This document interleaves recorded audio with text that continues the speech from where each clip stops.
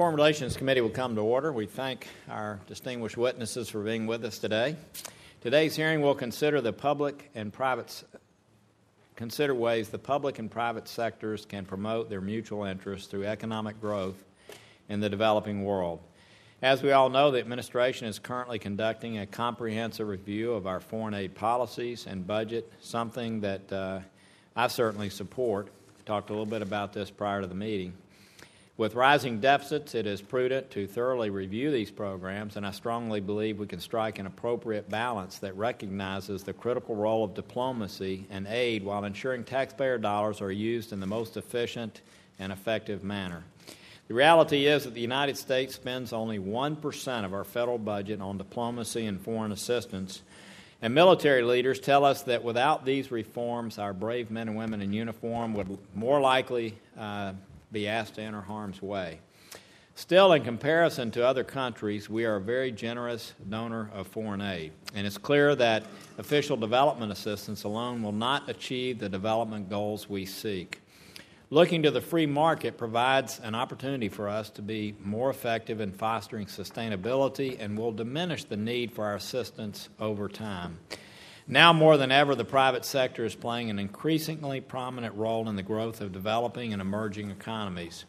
In many respects, businesses are making investments not out of charity, but because they see real potential for gains in building suppliers and markets in the developing world.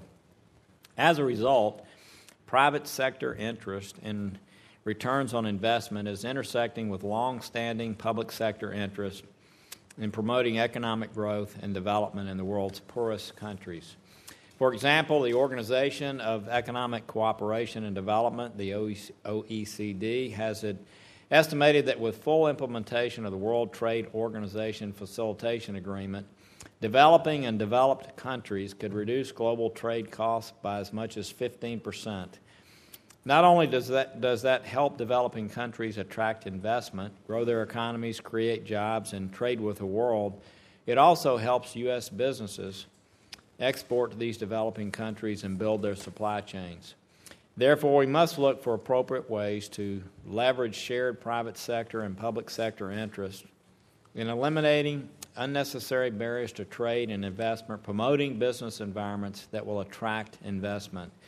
Our witnesses today will provide examples of how their company's pursuit of business opportunities has intersected with public sector development objectives.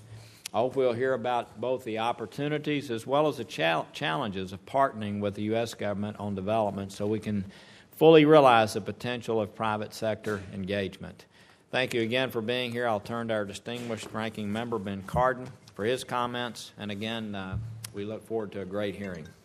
Well, Mr. Chairman, thank you very much for convening this hearing. I am looking forward to hearing from our witnesses, and I agree with your assessment that we can always do things better. And in development assistance, we very much depend upon our partnerships with the private sector, and I'm anxious to hear how we can be more effective in leveraging activities in the private sector. Before that, I want to acknowledge some special guests that are in the audience for today's hearing.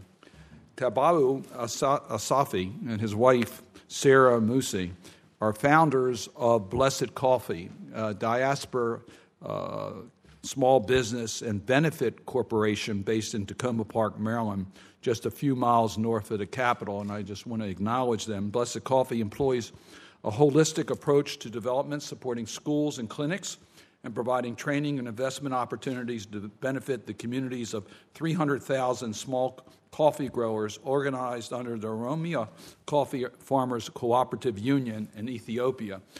I have visited their community here and have seen their approach, and I must tell you I'm very proud of what the diaspora community has done in building opportunity here in Maryland, but also given hope for entrepreneurship in Ethiopia. So I just really wanted to acknowledge that and thank them for their leadership in our community. Maryland was, in fact, the first state in the nation to incorporate benefit corporations in 2010. Today, more than 30 states have followed suit. So I'm very proud to have to Bahu and Sarah as constituents, and I'm even more proud of the example they are setting for social responsibility business practices. I know as members of the Maryland's large Ethiopian diaspora community, they are proud to invest in the coffee farming communities in Ethiopia. I wish you all the best as you continue your venture. Today's private sector witnesses are also doing good work to promote international development. Your companies recognize both the social and economic benefits of improving the welfare of the international communities in which you operate. I look forward to hearing your stories.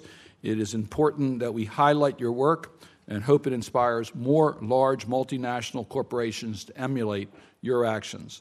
The valuable contributions of the private sector to international development also highlights the significance of U.S. government development efforts. U.S. international development programs invest in people.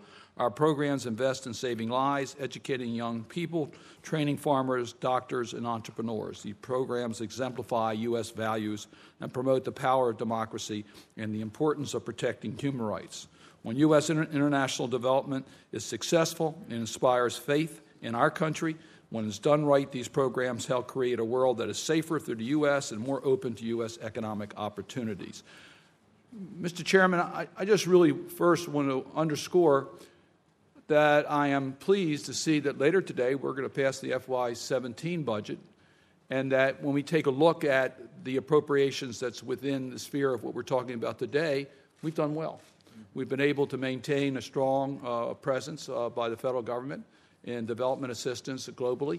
And I say that despite that during the consideration of the FY17 budget, we had President Trump's FY18 skinny budget that was presented that had significant cuts in these programs that was not carried out by the Congress in FY17. Now, we're going to have our debate on the FY18 budget, and I hope our committee will weigh in, and I think our testimonies here today is important. But one thing I just really want to underscore is I look at the companies that are represented here at the dais, and I look at Blessed Coffee, and I know the challenges they have of doing business in other countries. Our U.S. mission, our USAID missions in these countries provide the local expertise that many times is absolutely essential in order to be able to get these opportunities moving. And as we talked about before the hearing began, the United States USAID provides a lot of the basic infrastructure support that otherwise could not be possible for these companies to be able to do their business in these other countries. So these are partnerships, and I just want to hear directly how we can leverage more private sector, but also at the same time make it clear that there is a public role and how that public role can be done more efficiently. I also want just to acknowledge, if I might, we have a couple witnesses that are here we have the representative from Starbucks. I cannot let this opportunity go by without thanking you for what you're doing in my own state of Maryland with innovative programs to help challenged communities. You've shown social responsibility not only globally but here in the United States, and I personally want to thank you for that. And with Congressman Colby here, I need to acknowledge his extraordinary leadership as a member of the House of Representatives. I had a chance to travel with Jim to Africa on a USAID fact-finding mission, and I must tell you, your legacy is very strong here in the importance of development assistance to our national security budget. I welcome the other witnesses that are here. Coke's a very important part of our community, and all of you do business that are very important, so we look forward to your testimony. Thank you, Senator Cardin. We welcome our witnesses and Blessed Coffee. Thank you for being here. Our first witness is the Honorable Jim Colby, someone well known to all of us, former member of the U.S. House of Representatives from Arizona, serving from 1985 to 2007. Mr. Colby is an honorary chair at the Modernizing Foreign Assistance Network, very much on task here today. We look forward to your testimony.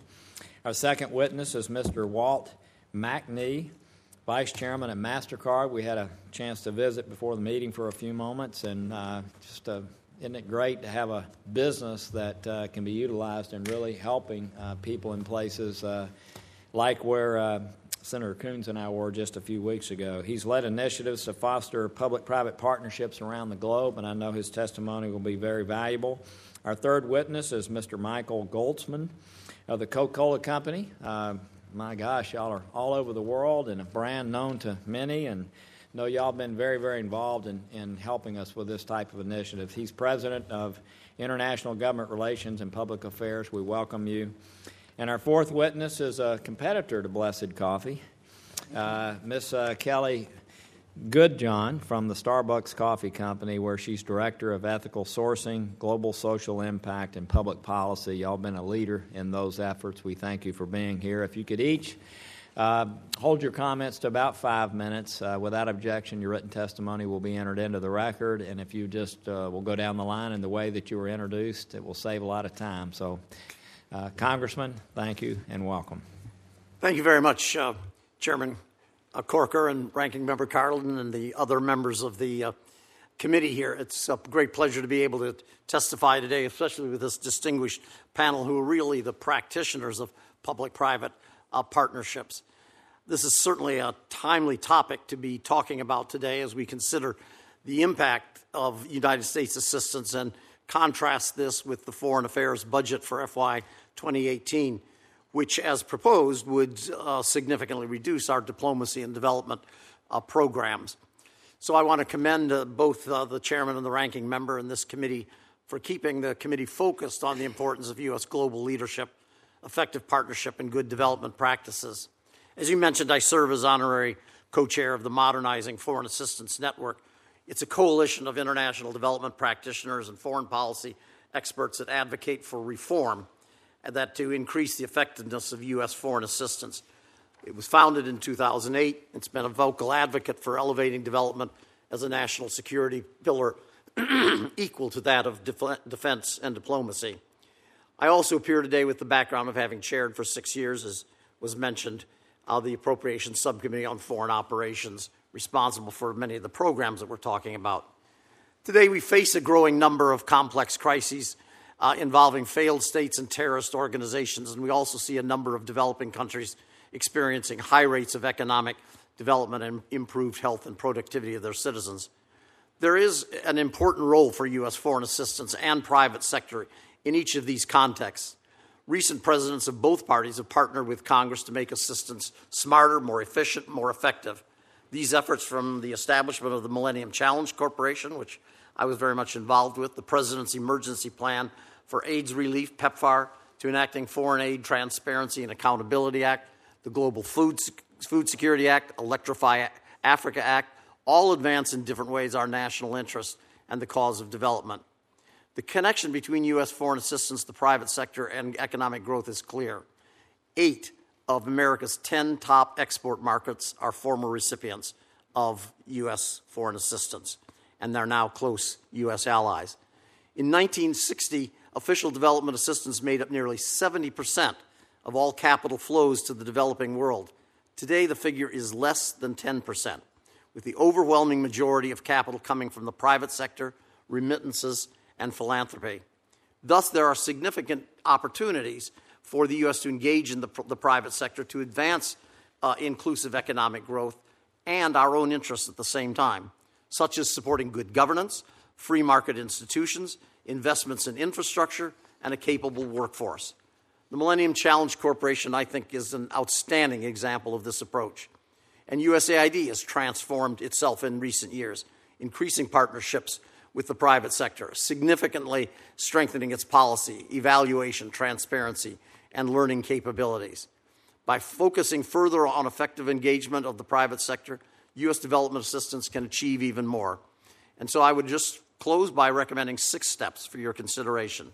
First, strengthen U.S. development finance mechanisms, such as establishing a new development finance bank that would pull together different agencies like OPIC and the Trade Development Authority. Second, work with partner governments to support policies and programs that are designed to foster a productive environment for U.S. and local businesses.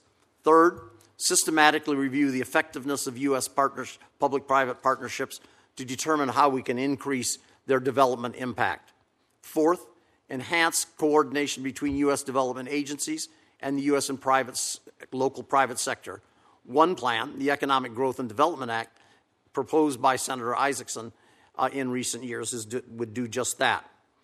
Fifth, build on the demonstrated success of the MCC by expanding its threshold programs and compact agreements to more countries.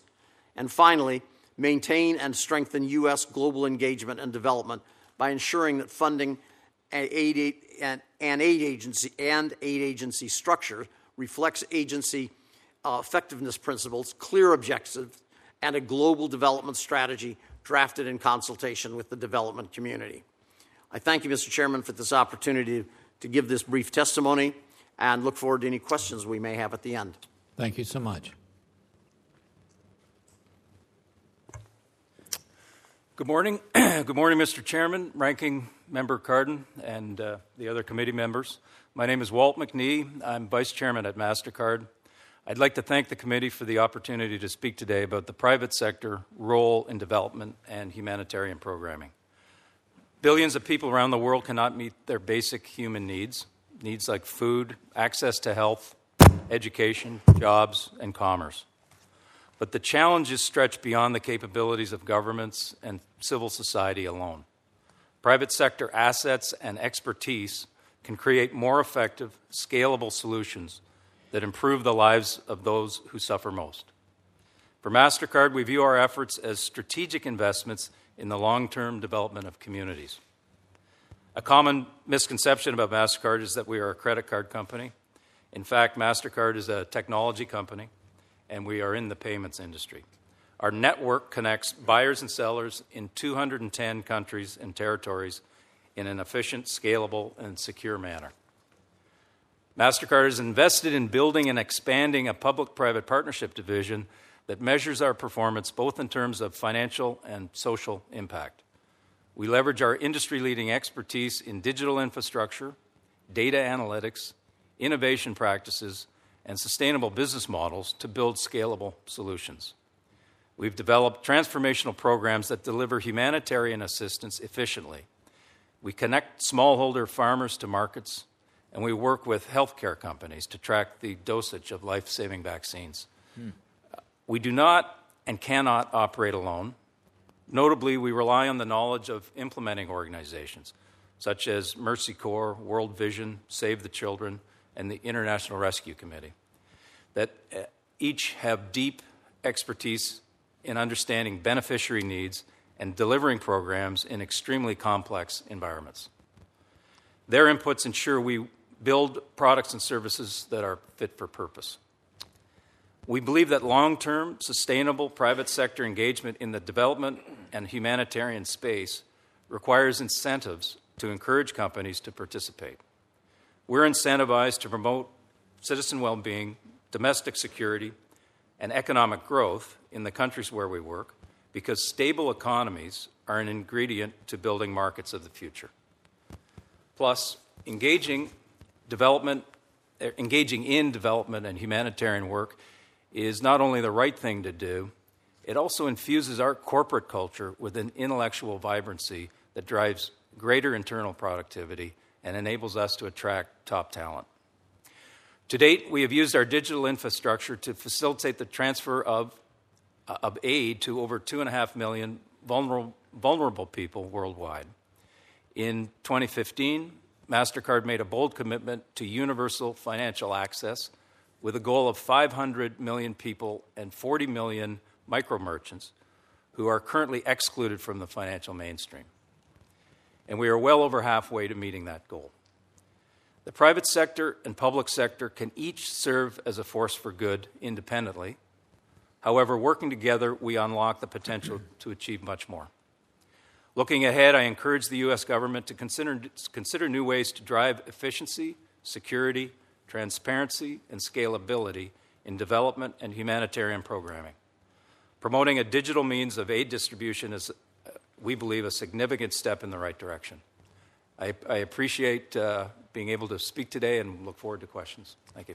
Thank you. Chairman Corker, Ranking Member Cardin, and members of the committee, thank you very much for the opportunity to be here today to discuss how the Coca-Cola Company creates shared value and contributes to international development through our investments in more than 200 countries and territories globally. In fact, this marks the 100th and 11th anniversary of Coca-Cola's international operations. And on behalf of more than 700,000 Coca-Cola system employees globally, we are honored to participate today. As our chairman, Muhtar Kent, often states, neither business, nor government, nor civil society can solve the world's greatest challenges on its own. It is only through collaboration and creating a golden triangle of partnerships between these three actors that we can address today's global development challenges. I worked for the Coca-Cola Company, both at our corporate headquarters, but also in North Africa, West Africa, and the Middle East. And I can speak from firsthand experience about the creation of shared value for the communities where we operate, as well as for the continued sustainable growth of our business. First and foremost, we are investing to respond to increasing demand from growing middle classes for packaged beverages. And some of the recent public investment commitments that we've made include a commitment to invest $17 billion across the African continent from 2010 to 2020, $5 billion across the Middle East from 2012 to 2021, another $5 billion in India from 2011 to 2020, and $1 billion each in Ecuador and Argentina in the coming years. Since the Coca-Cola system is a local business in every country where we operate, our beverages are nearly always produced locally, using local ingredients, local employees, local factories, and distributed through a local network of outlets and where consumers purchase them. As a result, we have an enormous economic employment multiplier effect. For every job in our system, a further 10 jobs are created in the broader national economy. And this means that we employ thousands of people in each of the countries around the world where we operate. Our partnership investment priorities are closely linked to our sustainability priorities. We know that for our business to be successful over the long term, communities in which we operate must be sustainable.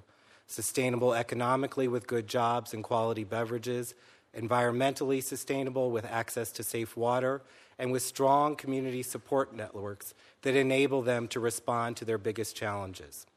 We are proud to have worked with governments, NGOs, as well as private sector actors to address key challenges like women's economic empowerment, water stewardship, sustainable agricultural production, education, and improved medical supply chains.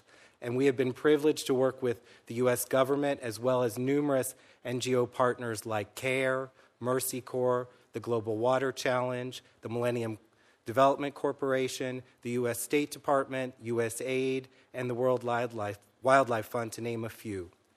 I would like to just focus on one project in particular, RAIN, which includes our USAID Partnership Water and Development Alliance to increase access to clean drinking water and sanitation and improving the stewardship of water in many developing countries. We have invested in this because 300 million people in Africa lack access to safe water.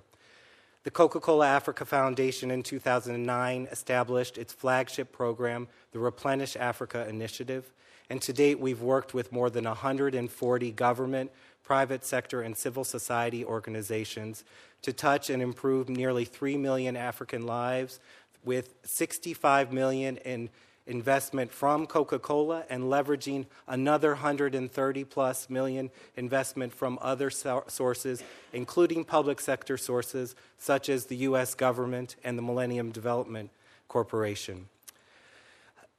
We have been proud to work in these partnerships and to work on things like water stewardship and women's economic empowerment, and I'd be delighted to answer questions about the challenges or any further information that you'd like about these partnerships. Thank you.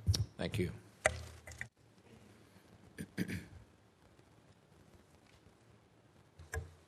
Chairman Corker, Ranking Member Cardin, and members of the committee, thank you for inviting us today.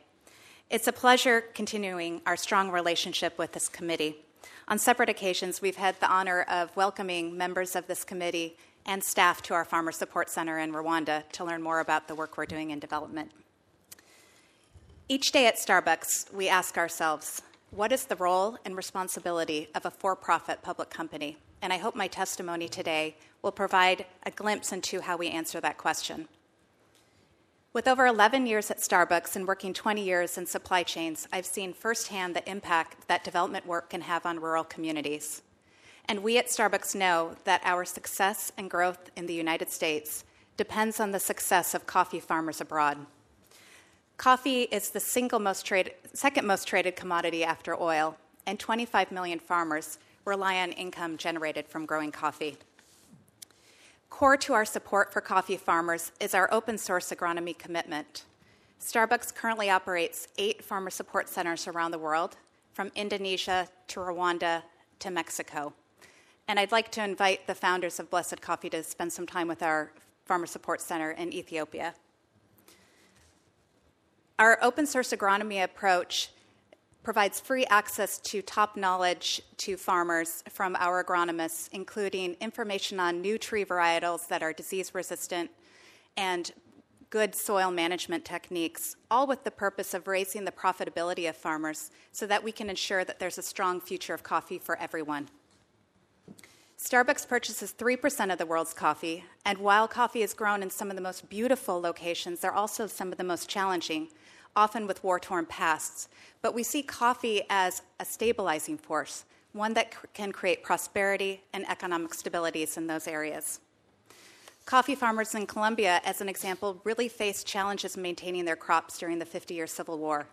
Through an alliance with Starbucks and USAID, we're working with farmers, helping them refocus on their crop to improve the quality, and therefore these farmers now have access to a global market, including Starbucks, and creating economic stability in those areas.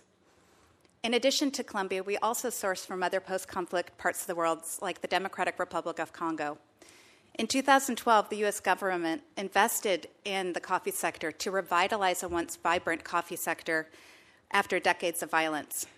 As a result of this effort and creating a sustainable and resilient supply chain, Starbucks made a 5-year purchasing commitment to purchase coffee from this region. And as a result, Congolese farmers are now benefiting through higher incomes from coffee.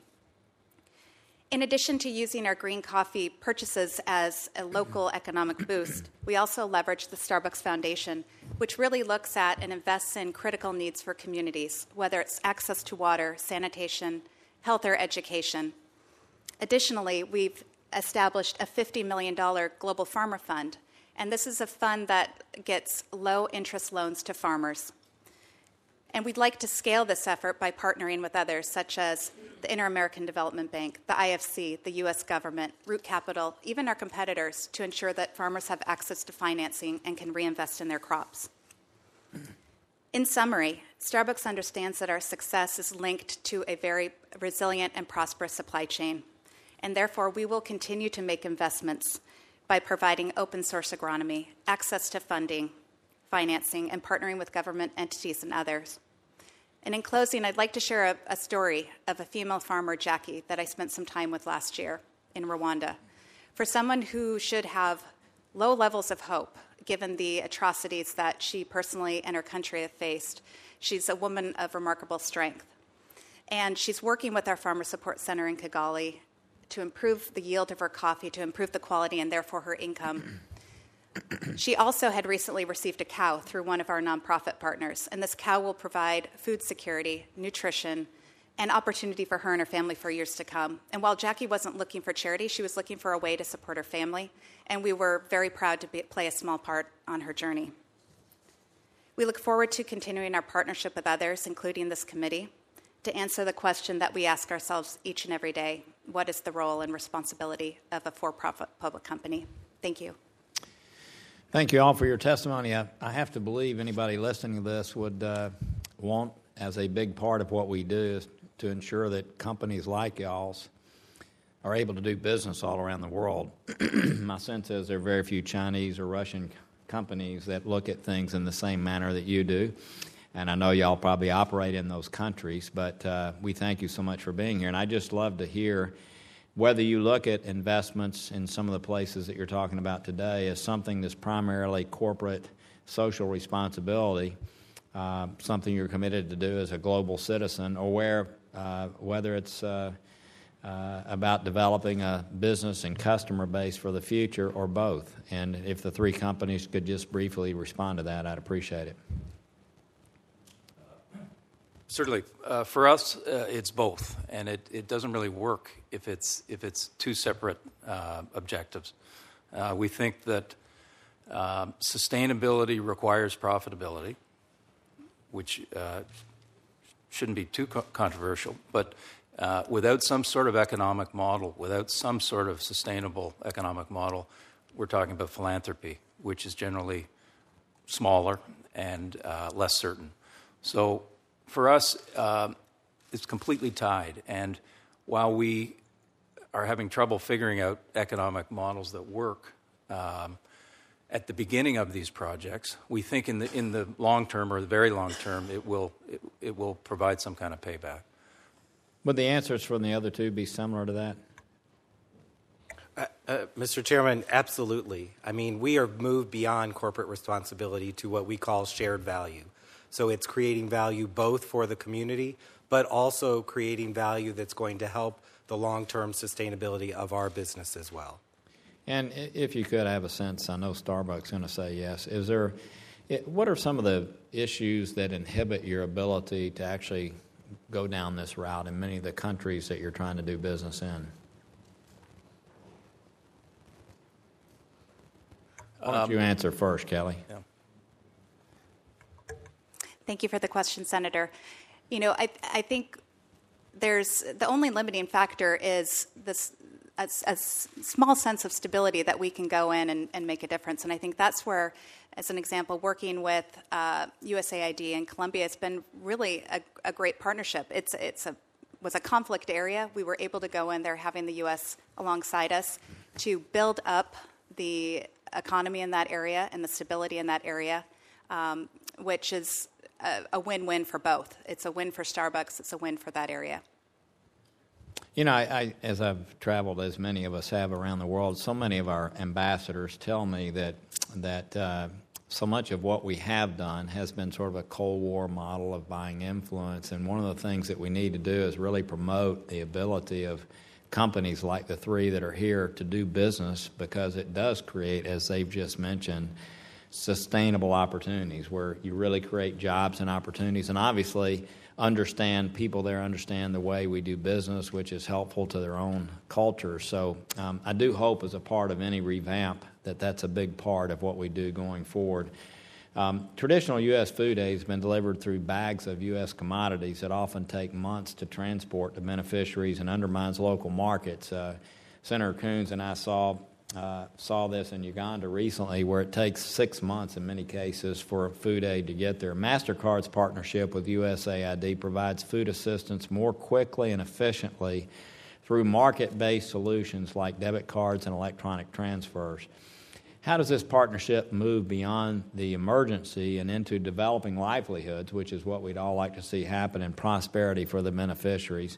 And I'm going to go ahead and add on. Critics often say that market-based solution might create an opportunity for diversion and fraud. And have you found that to be the case? In reverse order, actually the opposite. Electronic commerce provides great transparency, and it is one of the best ways to fight fraud. So many countries around the world have found that there's an enormous benefit from removing assistance from cash and paper protocols. India did a study that showed something like 10% of the government to citizen benefits was saved through electronic transfer. One of the reasons India is trying to move to a cashless society. So transparency, efficiency is very much part of what we're doing. In terms of American foodstuffs, that can happen as well. But in a crisis situation, it's really the first 72 hours that are critical.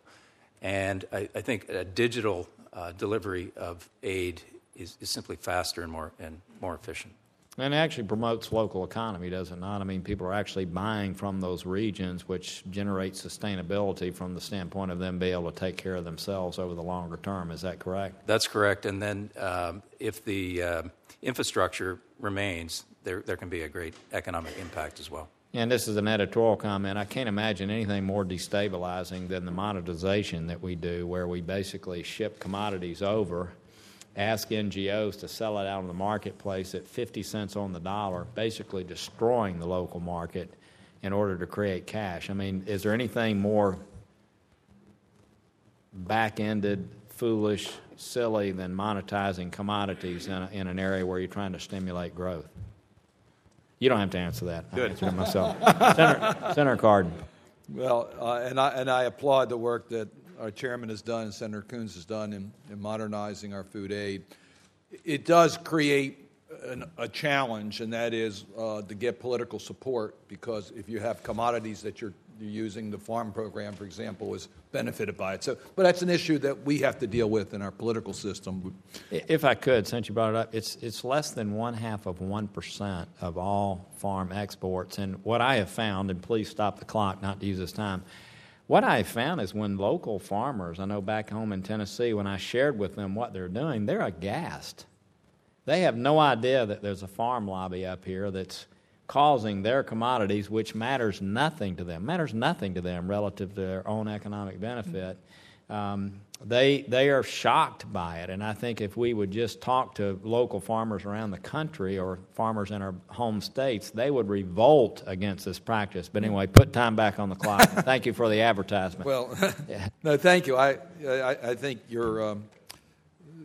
we were proud of the work that we did together on that, and I agree with you. I just suggest, and today I think U.S. development assistance, foreign assistance enjoys much more political support than it did a couple decades ago. So I think the public understands the importance, and the testimony here today just underscores a point that this committee has been very strong about, and that is, as we conduct our foreign policies, good governance, human rights, anti-corruption, democratic institutions need to be the framework in which we engage the international community.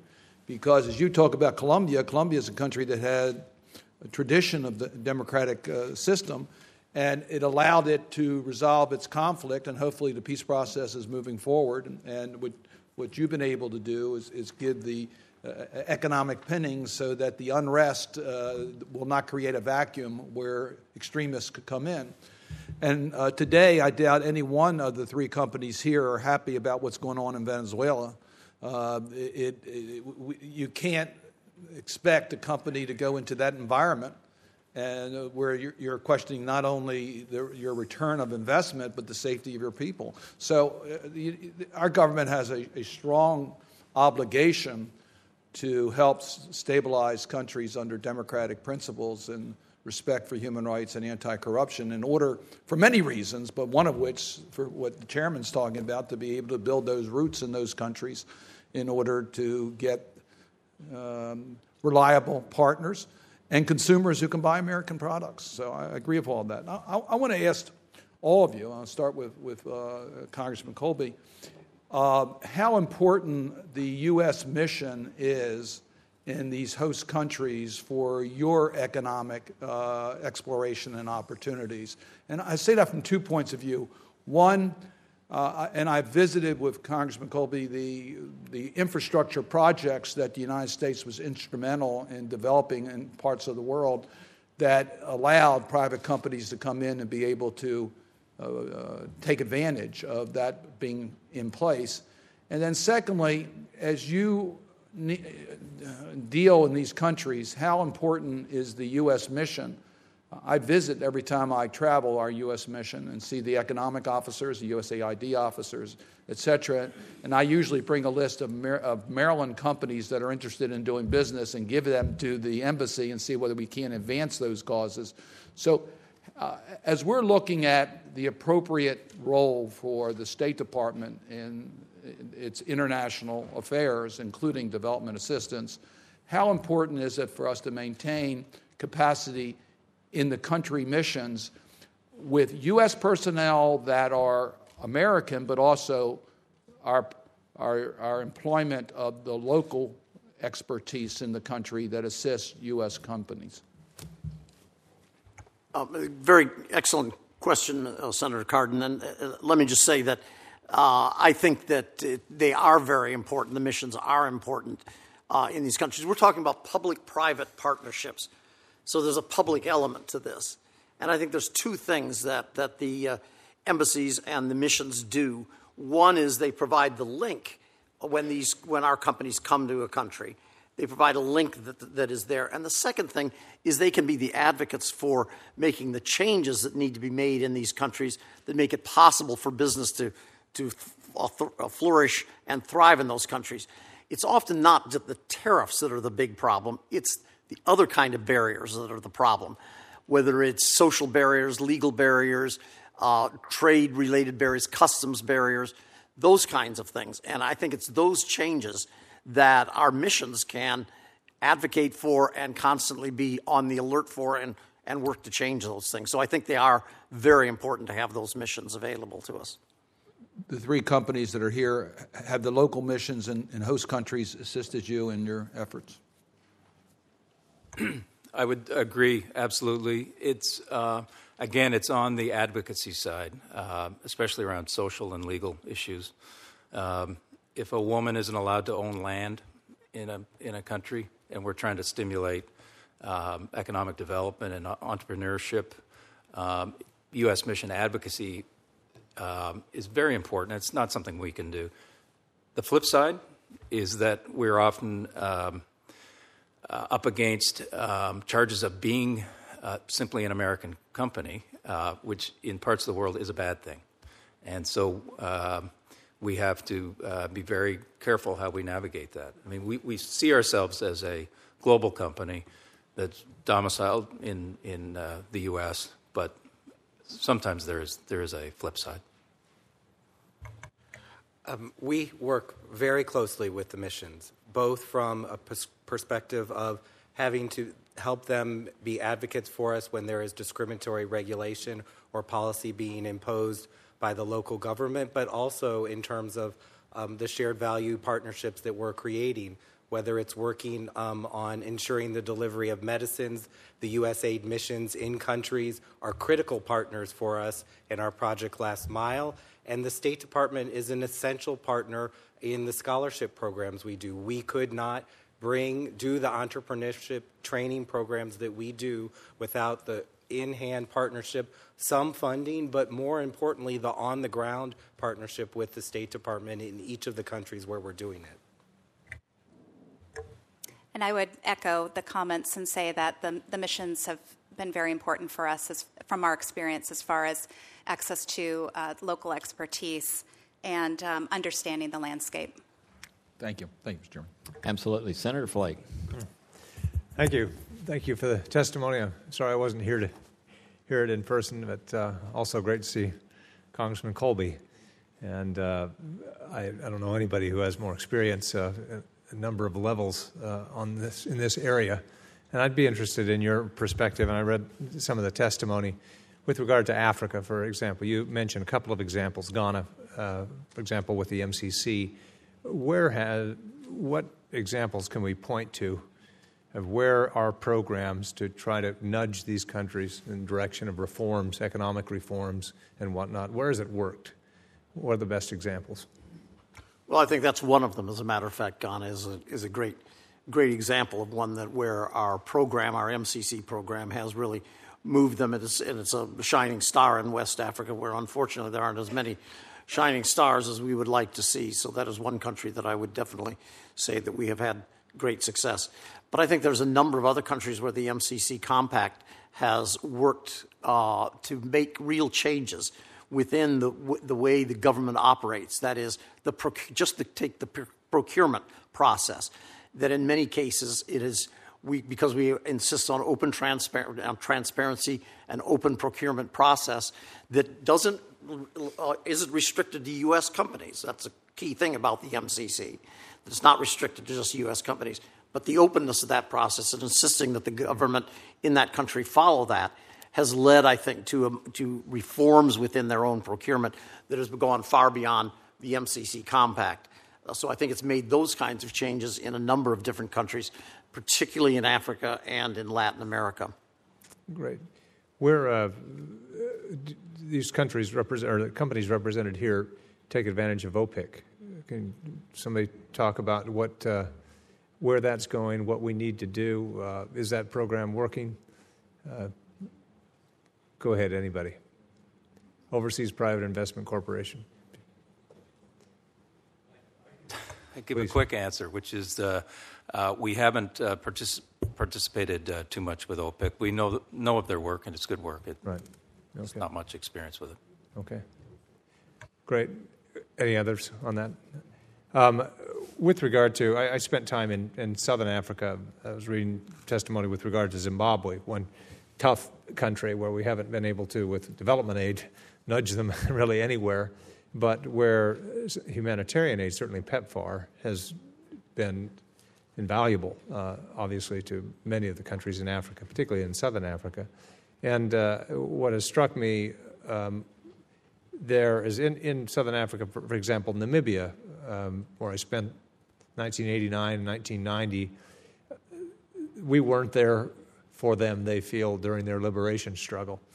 But since then, we've been there with things like AGOA and with PEPFAR and other things that have helped build a relationship there that has helped with security arrangements that we have, agreements on wildlife protection and anti-poaching efforts. Congressman Colby, can you talk about the value of soft power in that way in terms of what that enables and fosters and helps in our ability to work with these countries on security arrangements, other things that have a tangible benefit for people here at home? Well, we are all aware of what the Secretary of Defense has said recently about the importance of soft power and the fact that he needs it as much as he needs any. If you don't provide the soft power, he's going to have more guns and more bullets. And the soft power is, I think, extraordinarily effective. So I think it is very important. You touched on a couple of things. One, Zimbabwe is a spectacular example of our failure of aid. But, as you pointed out, other sources of aid, like PEPFAR's, Gavi on the vaccination programs, continue to operate in those countries and are doing good work of saving people's lives. And so the multiplicity of different agencies that are working, public-private agencies, can make a real difference in these countries, like Namibia with the World Conservation Fund and others than that, helping to preserve animal kingdoms in those countries. So I think there's a lot of ways in which we can do that. But the soft power is absolutely essential. We need to have that. We can't have a military force around the world. We need to have the soft power. Right. Thank you, Mr. Chairman. Thank you. Senator Sheen, I do want to tell you that I talked to President Carter this morning and shared with him that with your leadership, we're about to produce the bill that deals with women in leadership, and I just want you to know that occurred this morning, and we look forward to marking up a bill that you've led strongly on. So, well, I appreciate that. I also talked to President Carter this morning, and he told me about your conversation. So I said I would follow up. Very good. Well, he's quite a networker, isn't he? So, yes. Yeah, thank you. I'm feeling a little left out. I mean, I didn't talk to anybody this morning. You lose. What can I say? Well, thank you all very much for being here and for the work that you're doing in so many parts of the world. Mr. Colby, I think I'm going to direct this question to you, although everybody in your presentations talked about the partnerships that you've had with USAID and how important those have been as part of what you're doing. But what we know about what the President is proposing for the 2018 budget suggests that it will include dramatic cuts to the State Department, that it will also include dramatic cuts to development assistance. There is a suggestion that all of those development funds might be diverted into the Economic Support Fund, which is tied to specific U.S. political or strategic objectives, and that USAID will actually be collapsed into the State Department and not continue as a separate agency. So can I ask you how important you think it is that we continue these economic efforts, and how important it is to have USAID and, as Senator Cardin said, the mission in countries that can work with our private sector partners in so many areas. The brief answer to your question of how important USAID is and whether it should be separate is that it's very important. If you fold it into the State Department completely, there's a link, and there has to be a link, of course. But if you fold it into the State Department completely, what you're doing is you're subjecting it to the political considerations. I've seen that more over and over again with the Millennium Challenge Corporation. Thank heavens the Congress had the good sense to put private sector members on the board of directors there, because it's a natural thing for the government officials that are on it to say, well, you know, we have some political objectives we really want to meet. Why don't we give a compact to this country instead? But that's not the objective of what the MCC was supposed to be about. So I think it is very important that the USAID maintain its independence. I also happen to serve, just one other comment I would make, is I also happen to serve as, in addition to this being honorary chair of MFAN, the Modernizing Foreign Assistance Network, I'm vice chairman of the International Republican Institute and on the board of the Freedom House. And in both of those cases, we're very concerned about the collapse or proposed collapse of democracy promotion. And I think that, related to the things we're talking about here today, transparency, openness, corruption, all that, I think is extraordinarily important. So I do believe that we have a significant role for that as well. I certainly share those views. I think it's absolutely critical that we continue the democracy promotion that we're doing. As Senator Corker said, I have been working on the Women's Peace and Security Act. I think that women's empowerment is one way for us to promote stability and development in countries around the world. So I would ask those of you who represent the private companies here what you've seen in terms of women's empowerment and whether you've seen that as being helpful in terms of promoting stability. One of the statistics that's one of my favorites is that women give back 90% of what they earn to their families and communities. Men only give back 35%.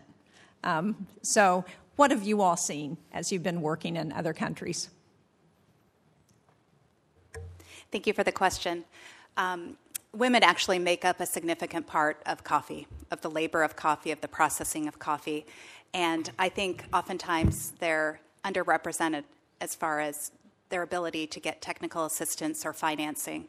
And so a lot of the work that Starbucks is doing through our farmer support centers and working with other nonprofit organizations is how do we build up empowerment of women in our coffee supply chains.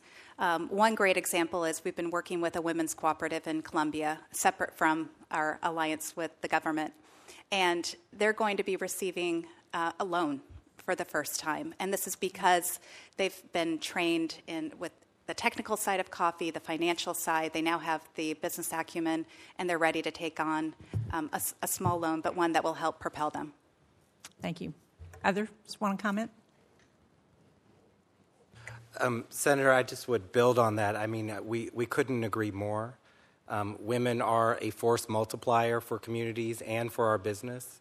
We have what we call the Coca-Cola 5x20 initiative, which is our effort to empower economically 5 million women by 2020 by giving them increased access to business skills training, financial services and assets, and networks of peers and mentors. As of the end of last year, 2016, we have reached more than 1.7 million women across 64 countries, and this is truly shared value. It's about empowering the women so they can earn more money, be more successful, improve the quality of life for their families and communities, but it also helps our business be more successful because they are opening retail venues or they are becoming more effective farmers and bringing the agricultural commodities that we need for our beverages closer to our production facilities. Mr. McNee. Just quickly, we have, I think, direct evidence of it in South Africa, where they converted their cash and paper-based social assistance to a MasterCard. And so there are about 10 million people who receive it monthly. And what we saw was that women, head of households, behave exactly as you suggested. And by having the money flow electronically, two things happen. One is they didn't have a 3-hour bus ride to go and collect and stand in line, and so their time was available to them. The other thing is that their personal safety was enhanced, because so often when they received the funds in cash, it was stolen, and it was unfortunately often a family member who was taking the money. Thank you very much. Yes, we've seen that in other countries as well. In Afghanistan, I think that's also been true. My time is up, but I just want to, given what we've seen about the importance of empowering women, I'm especially concerned that this administration is proposing eliminating the Office of Global Women's Issues, which has that focus. So thank you, Mr. Chairman. Senator, I do want to mention my daughter worked in Tanzania creating village savings and loan programs where people would pool together, 12 to 15 people, pool together resources and loan to each other to help small businesses.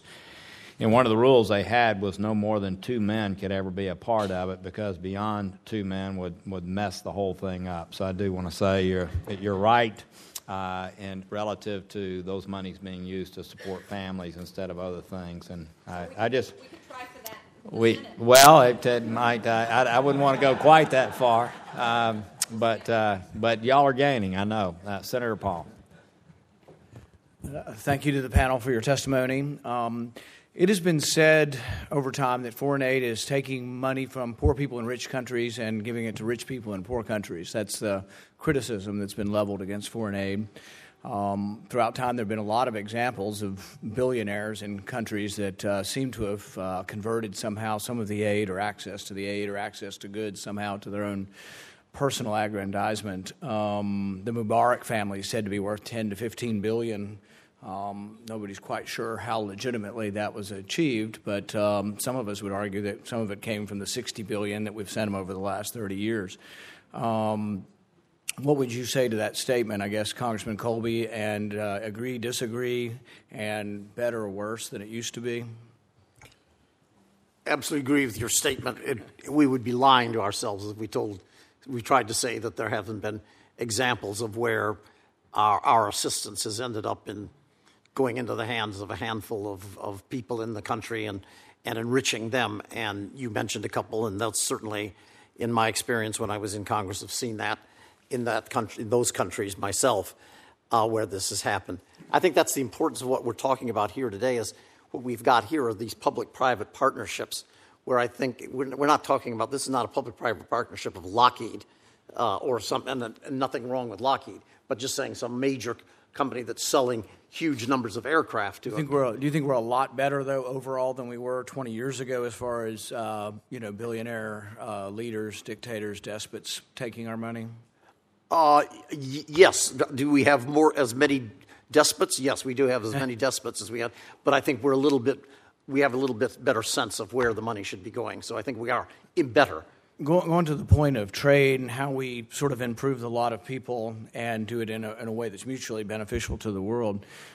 The young man that burned himself in Tunisia that sort of set off the Arab Spring, there was a great article in the Wall Street Journal a couple years ago from Hernando de Soto, I think, wrote it, the economist from Peru. I'm familiar with him, yes. And the point he made, I thought, was an incredible point. He made the point that if you look at the unofficial market, the black market of Egypt and of most countries, that it exceeds our foreign aid like by 20-fold. It's just an enormous amount. And his frustration was really, the man who burned himself, wasn't a religious protest. It was that he couldn't get a license for his truck. He wanted to become a truck farmer, which is actually what my family was when they came here. We peddled vegetables and then became truck farmers and then somehow doctors and other things. But the thing is that it was that economic limitation. And De Soto's point is that somehow we have to figure out, and I don't know that we can necessarily do that, but it's incredibly important for these countries if they want to develop. It's sort of making the unofficial official, the black market, bringing it into the normal market and letting it grow.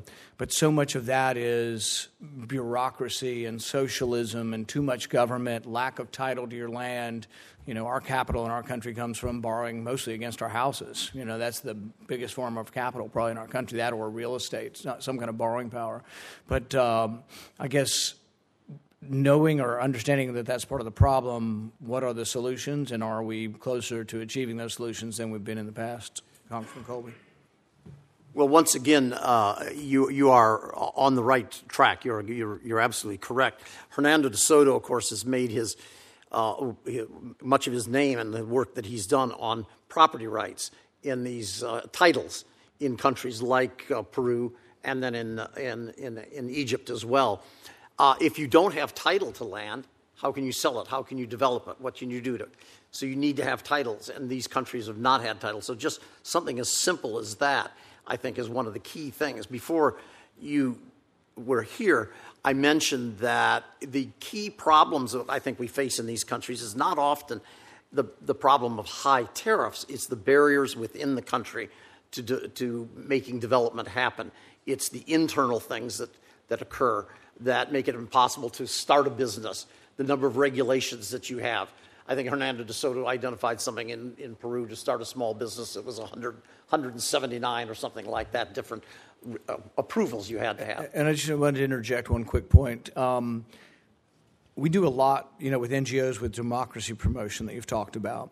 But I wonder if we do enough with the promotion of good economic sense.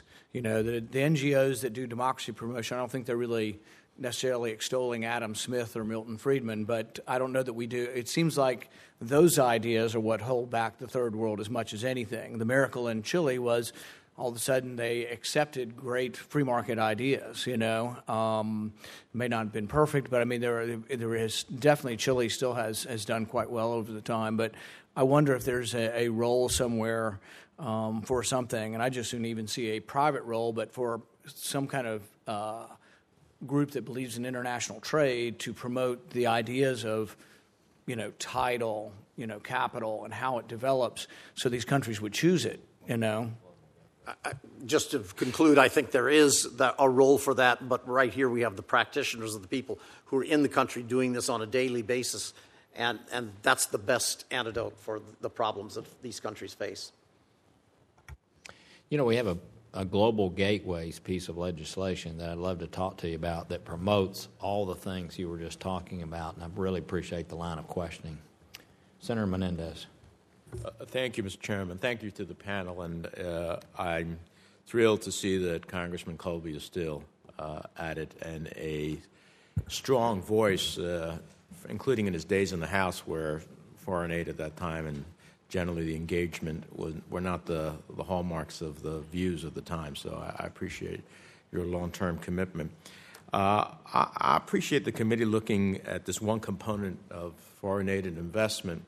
But I would hate for any of us to leave this hearing with the impression that somehow now or in the future, private businesses and corporations could take the place of U.S. foreign aid in development overseas. Comprising less than 1% of the federal budget, our foreign assistance, and assistance may really be a misnomer, is a critical foreign policy tool that promotes our values, our interests, and it builds strategic alliances for the United States. And so I applaud what you're all doing, but I worry that there are some views that we can head in a direction in which we can dramatically reduce that foreign assistance and what flows from it. So I would take the opportunity here and to stress that again. I would wonder, I've gleaned from the written testimonies you provided, in fact, much of the work you do is either in cooperation or working off the information that, for example, agencies like USAID have. Is that a fair statement? Mm-hmm. Yes, it's fair, and USAID is, I think, the largest funder of our partners. So that funding is critical to their success. So if we're dealing with the Red Cross or World Vision or Save the Children, there's an enormous funding provided by USAID. So it's critical. And if that was dramatically cut, there's only so much that you're going to be able to do, even as you are good corporate citizens and also see a value. There's only going to be so much that you're going to be able to do in that respect, right? Because it seems to me like USAID, MCC, and others lay the vertebrae, the backbone of the development issues in which you will be able to engage. Senator, if I could just add, I couldn't agree more. There is absolutely a critical role for government and government aid in this process. There are sectors and parts of the economy that the private sector can't be invested in, developing the rule of law and helping ensure intellectual property protection. We can't public-private partner on that to help develop that capability or to build the transportation infrastructure on which our delivery trucks actually can deliver Coca-Cola beverages around the world. These are things that governments have to invest in, and then we can do public-private partnerships in the areas that are actually priorities for our business and make sense both from a business and a sustainability perspective for us to build in, but there is a critical role for government to continue. I appreciate that. Now, when the United States government selects organizations and governments with whom to partner on development initiatives, there's a lengthy vetting process of these organizations to determine not only the feasibility and success of a particular project, but to ensure that U.S. taxpayer dollars are going to reputable and reliable partners. For anyone on the panel, can you tell me what steps do you take to ensure that the people and organizations with whom you work adhere to international human rights and governance standards? Is there anybody who does that? Well, first I would say we work with the State Department, and we certainly ask the U.S. government their opinion before we engage in many of those partnerships. We have our own supplier guiding principles, and we have specific audits that are also done with various partners that we have. So, but I would reiterate that the U.S. government's opinion about in-country actors and their reliability is a critical part of the information that we gather. Mm-hmm. Is that generally true for the rest of the panel? No. Let me ask you this, Congressman Colby. We have in New Jersey a very large diaspora of many parts of the world who have embraced the American dream, been successful. They want to help their home countries.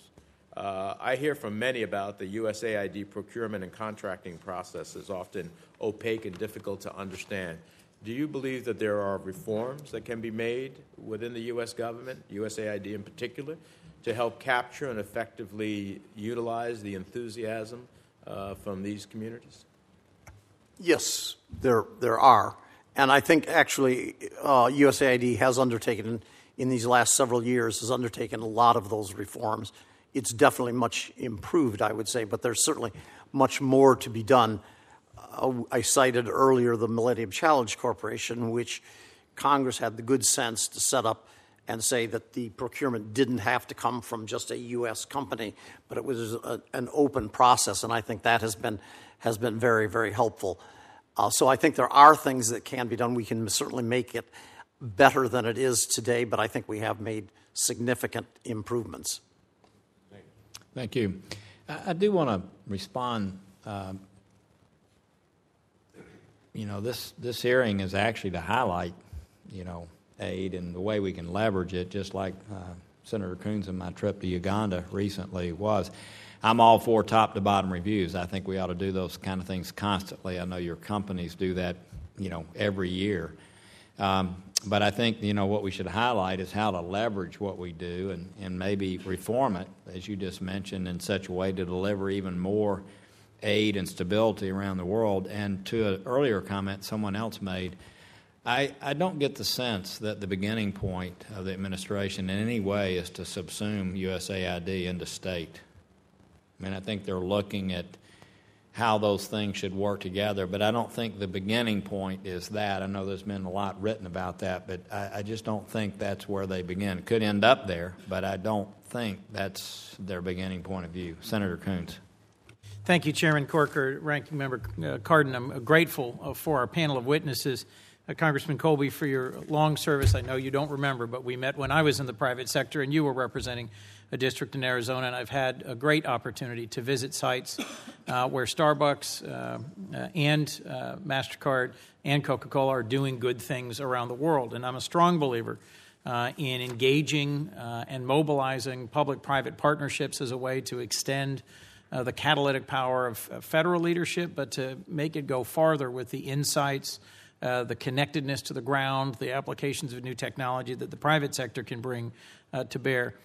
In my recent visits to 5 different posts and countries, the first one with Senator Corker, but others in South Asia as well, I recognize there is real concern amongst the staff of USAID, the State Department, about impending budget cuts. And to anyone listening, I just want to reassure them that we intend to pursue a disciplined and thoughtful course. The president can propose whatever budget he wants, but at the end of the day, it is the Congress that makes decisions about our strategy going forward. And I view this as a constructive hearing that helps us better understand the potential for public-private partnerships and what they can do. Let me just ask, if I might, of you, Congressman Colby, and then if others want to pitch in.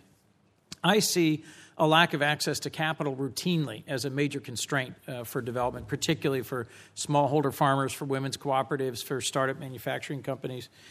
Would an empowered development finance bank help address this challenge? You mentioned it in your opening comments. What sort of a difference would a newly reimagined development finance entity by the United States contribute to this challenge? I think it could. I'm not an expert in this, and perhaps some of the people here at the table would have a better answer to this than I could give you. But I think it could make a difference because our efforts right now are very fragmented, whether you're talking about Trade Development Authority, OPIC, the Exim Bank, the Millennium Challenge Corporation, wherever we're talking about. It's very fragmented, and I think there are some ways in which we could have a better way of making sure that the capital is flowing in the amounts and into the right places that we need. Well, so I think it's something that's worth exploring. That's why I was suggesting it. It is certainly worth exploring. Let me just ask if there's anyone else on the panel who has seen most of our major economic competitors have significantly bigger, broader, better funded, broader authority competitor financing institutions. Have you seen that? Have you seen the impact of that in the developing world?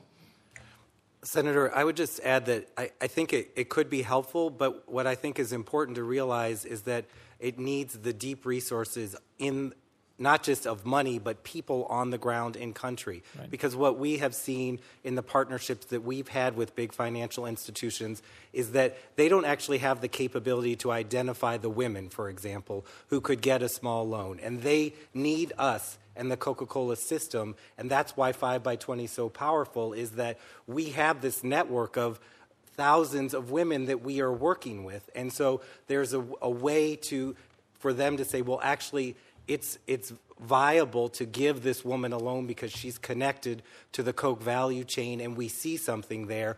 But on the whole, those bigger financial institutions, they don't have those kind of on-the-ground resources to actually identify individual beneficiaries. And so that on-the-ground resource is really critical. Well, and I'll just say that Coca-Cola has literally the single largest network on the continent of Africa, the single largest employer. Susan and Boy have had a chance to meet a couple of times and for me to hear and see what that means on the ground. If you would, Mr. McNeil. Yes, and I think it's something we're seeing now more and more when we bring digital commerce, electronic commerce, for example, to a smallholder farmer. We're creating data. It's no longer anonymous. It's no longer some kind of secret what they do. And they can slowly build a profile which lets a bank, a local bank, lend to them essentially a credit file. I've got relatively little time left. If you would, Mr. McNeil, just tell us a little bit more about the Tukuzi model. It was in your written testimony. I don't think you spoke about it enough yet, and I think it's very compelling. Obviously, anyone from Delaware loves it when credit cards get extended to the world, but it's much more than that, and I wanted to give you a moment to talk about that. And if the chairman would indulge me, Ms. Goodjohn, I had a chance to visit in Rwanda a Starbucks-sponsored smallholder farmer education center. Anything more you wanted to say about the coffee value chain and access to water? I'd be grateful if each of you would speak briefly to those points. I'll be very brief. This product, Tukuzi, came out of a lab that we established in Nairobi. Yep. The Gates Foundation gave us $19 million to set up an incubator in Nairobi. One of their first products was Tukuzi. It's essentially a mobile phone-based product for smallholder farmers that lets them access markets directly as opposed to being forced to work with agents who are middlemen with the ultimate buyers. And so it doesn't destroy that agent relationship, but it opens up information so that they know if they're selling some produce for a nickel per. If they can see the end market is $1, the information is changing their own economic behavior.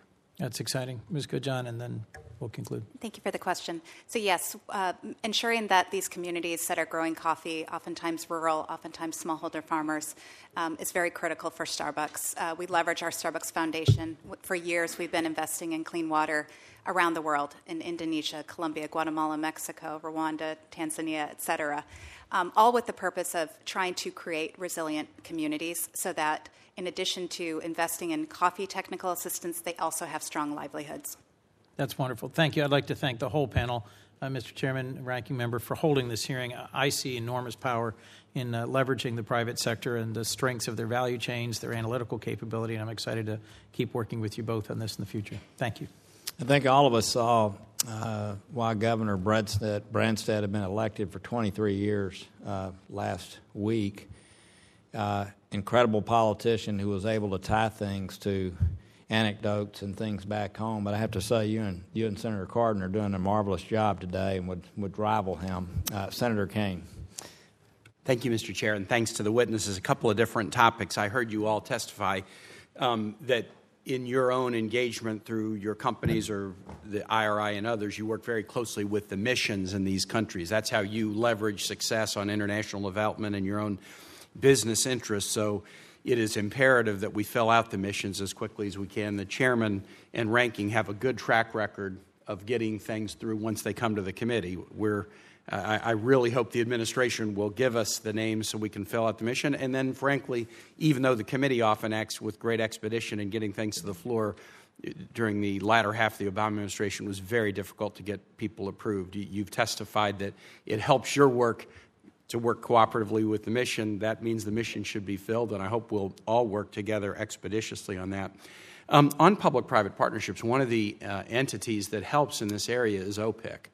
The President's budget proposal zeroes out OPIC. We've got a company in Charlottesville that's actually kind of jointly in Charlottesville and India called Husk Power Systems that's developed a very small energy-producing technology using rice husks that they have deployed all across India, and they were greatly helped by an OPIC loan. If we're going to be about public-private partnership, as Congressman Colby said, there's got to be a public in there somewhere. It's not all going to be private, and I think it would be very short-sighted to eliminate an agency whose purpose is the public-private partnership that adds value to the international development chain. I want to ask Ms. Goodjohn and Mr. Goldsman about this. Both of your companies, Coca-Cola and Starbucks, have done a tremendous amount of work to promote a new energy economy and to grapple with the realities of climate change and build into your own business models strategies to work on reduction of greenhouse gas emission, carbon footprint, and even to support our initiatives like the Paris Climate Accord. And I applaud you for that. I gather your companies wouldn't be doing that if you didn't believe in the science or if you thought working on climate change issues were somehow harmful to the economic health of Coca-Cola and Starbucks. Am I fair to make that assumption? Absolutely. We see with climate change even greater risk to water scarcity and quality. We see the movement of agricultural commodities changing and where they can be cultivated, and those are certainly significant risks that we see to our future growth. With regard to coffee farmers, we need a resilient and stable supply chain. And with changing weather patterns, we're trying to support coffee farmers through our farmer support centers and nonprofit partners to build up the capabilities of those farmers to help them adapt. So whether that's improving soil, shade trees, other things that will help them adapt to changing weather, that's very important for a long-term supply of coffee and to keep those coffee farmers growing coffee. Do you see the United States' participation in and even leadership of other nations on things like the Paris Climate Accord as counter to the economic interests of Coca-Cola and Starbucks?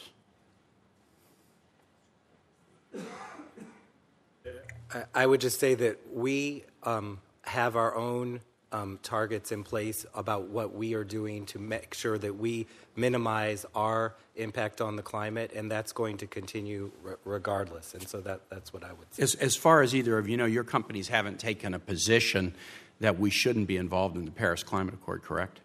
Correct. Starbucks, as part of a business coalition, supports the Paris Climate. I worry about this, and I was asking this the other day because I thought Governor Branstad's story was so powerful about the connection between a clean energy economy and a strong economy for his state. And just my own thought, I would view the U.S. backing out of the Paris Climate Accord as essentially a statement of pessimism. We don't think we're innovative enough. We don't think we're economically creative enough to be able to meet our obligations. And why would we be pessimistic when we've got great companies or great governors or great ag sector in Iowa who are showing us the way forward? So that's just my own editorial comment. And finally, Congressman Colby, I really appreciate the work that you're doing on democracy promotion through IRI. We've had a lot of hearings in this committee and Armed Services too, where I serve, about sort of the whole Russia angle. And one of the things that Russia is interested in, they don't like the U.S. presence near them, but there's a bigger thing at stake with Russia right now, is they're really trying to undermine the notion that democracy is a preferred model of governance and that maybe authoritarian government is just fine. Maybe it's even better in the 21st century as you're dealing with terrorism issues. There's significant effort to undermine the notion that democracy is a preferred government model. And groups like IRI and others that do democracy promotion, if the U.S. isn't promoting democracy, who's going to do it? Senator, you're absolutely right. Without getting into the weeds on the issues of the presidential campaign, the activities of Russia and the former Soviet Union to undermine democracy around the world have been going on for a long time. We can go back to the end of World War II and look at how they tried to change the French elections then in a way that would have elected a socialist or communist government back then. So this kind of propaganda is not anything new. What is new, of course, is the technology that exists there, particularly the social media that enables them to do things that they haven't been able to do before. And that's one of the things at IRI, International Republican Institute, Freedom House, which I'm also on the board of, POMED, the Project on Middle East Democracy, which I'm on the board of, are all trying to do is to make sure that democracy gets promoted, that we encourage people how to use the media the social media in a way that enhances democracy, that promotes it, that encourages it. And so these programs are very important, and they do rely on government support. Most of our grants, we do have grants that come from the private sector, and I might add from foreign countries. But most of the grants come from USAID, from, of course, NED, which is the National Endowment for Democracy, and from the State Department. Great. Thank you. Thanks, Mr. Chair, for letting me go over. Absolutely. Thank you. Senator Murphy. Thank you very much, Mr. Chairman, and I certainly accept the premise that the point of this hearing is to lift up the great work that's being done in private-public partnerships, and I thank you all for the commitment. I think what you're hearing from this side is a real worry about what's happening in this administration. A lot of us feel that there seems to be a really strong bias against diplomacy and development aid. The budget proposal for state would have been absolutely devastating, and I'm glad that our budget rejects it, although I will note that our budget still does include a $600 million cut to the State Department. And then we've heard these rumors, as you mentioned, about the state taking USAID in, which would greatly damage their ability to do their job, side by side with rumors of up to 2,300 position cuts, largely through attrition. So I appreciate your comments that these may just be rumors, but I don't think the latter necessarily is just a rumor. The first maybe. But 2,300 cuts, by attrition to the State Department, would be absolutely crippling to the State Department and the USAID's mission overseas. Anyway, I hope at some point we'll be able to get a high-level State Department witness before this committee so that we can ask some of these questions in open session. I know that's difficult when there aren't any. Very few exist, yeah. But again, that speaks to another concern that we have, that this doesn't look accidental. This looks This looks pretty purposeful at this point, the failure to staff the State Department at high levels. So with those concerns in mind, I just want to ask our panelists, you're involved in countries with a medium to large USAID footprint, and you're involved in countries that don't have as big a U.S. footprint. You might be involved in countries where China is more involved than the United States is. You've sort of spoken to this a little bit here and there, but talk to us about the consequences of the United States essentially withdrawing from the development playing field. What happens if you don't have USAID or State Department to partner with? What's the consequences to your work if all of a sudden you show up to a country where you got to lean on USAID, got to ask for their advice, and they're gone? Tell us about the importance of that work that you do and the threat if that relationship no longer exists. Thank you for the question. Starbucks has and we will always continue to invest in these regions because it's important for our business. It's important for us to have this stable supply chain. But, having the presence of the U.S. government to be able to scale the work we're doing, to be able to scale some of the knowledge and connect with the local resources and understand the landscape is very important. I would just add that, we're giving up the scale opportunity. So the impact that you can have through the partnership is that much greater. There are other actors, China among them, certainly on the African continent, that is making major investments. They generally do it in a different way by bringing much of the labor force with them to do the work of whatever they're building and constructing, as opposed to building the capability locally and doing those partnerships that create knowledge there on the ground. And so I think the U.S. does give up some of that that engagement with the local government by not being present. And we're all scale players, but the funding provides for reach. So I think the change would be how many jurisdictions could be influenced. Mr. Goldsman, you're involved, in virtually every country around the world in some way, shape, or form with respect to commerce. You talked about the limits of what you can do with respect to issues like rule of law, but you're selling product in a lot of places with high levels of corruption, both at the national level and at the local level. What is the role for a company like yours to try to have some say on rule of law and on governance, given the fact that you are putting a lot of money into these local economies? Is that purely a public function, or is there a role for private companies to play in jurisdictions where you have major corruption programs and you're selling a lot of product? What I would say is I would look at what we've done very publicly with the State Department and our disclosures in terms of our investments in Myanmar, where we have put out reports on an annual basis that look at the situation and the challenges of doing business there and being very transparent in the reporting on that. I would say that it's difficult for companies, private sector actors, over which the local government actually has regulatory control, to be able to be the voice to push them in that direction. And so that is the role. I mean, we would face issues, for example, of intellectual property, people wanting to take our trademark, use our trademark packaging or other things, and put something else in that. That's something that we need support of the U.S. government to be able to engage on and to help combat that in the countries where that's happening, for example. And things like workforce training and the ability of a workforce to be able to do the kinds of things we need. For example, in one country where we were building a new facility, we had to import the plumbers because there weren't qualified plumbers to work on stainless steel piping that we were using in our facilities. These kinds of things are long-term investment in development planning that private sector actors can't do just on their own. The government support and partnership and major investment in that is really needed to be successful. Thank you, Mr. Chairman. Thank you. Senator Markey.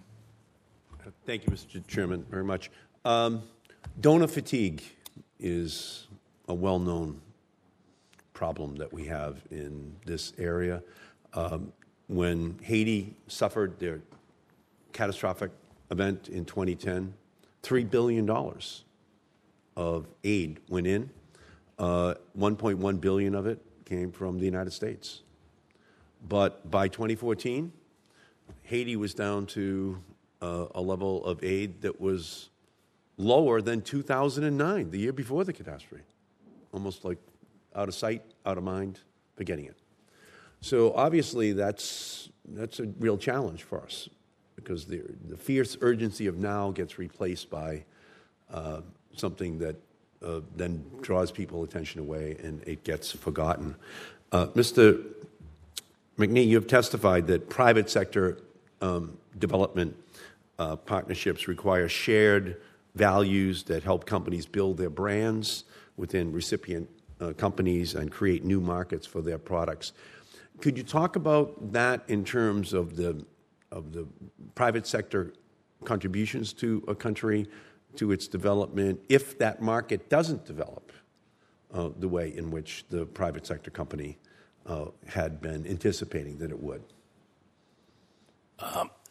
Yeah, I mean, it's our hope that we can be part of the impetus for development. In Haiti, when the aid was being delivered, we learned a lot in Haiti. The electronic or digital aid was being delivered a week faster than the more traditional in-kind aid. What's important to us is that we work on long-term economic models so that you shift from humanitarian aid to development.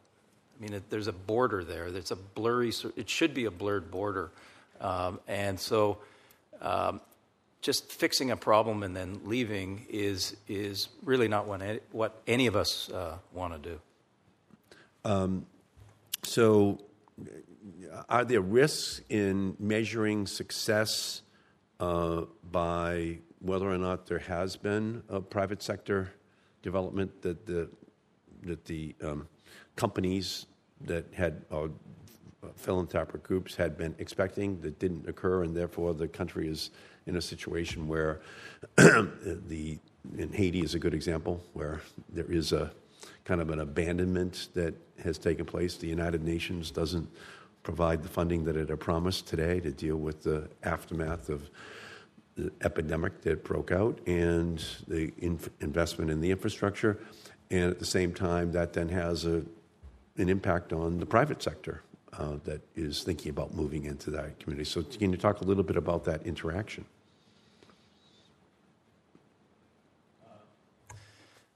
Certainly. So our approach to humanitarian and development programs is essentially our approach to business. So what we're trying to do is apply our capabilities, our assets, our technologies to the humanitarian and development issues, but we're using the same logic, the same calculus that we do in business. So we're taking a long-term view.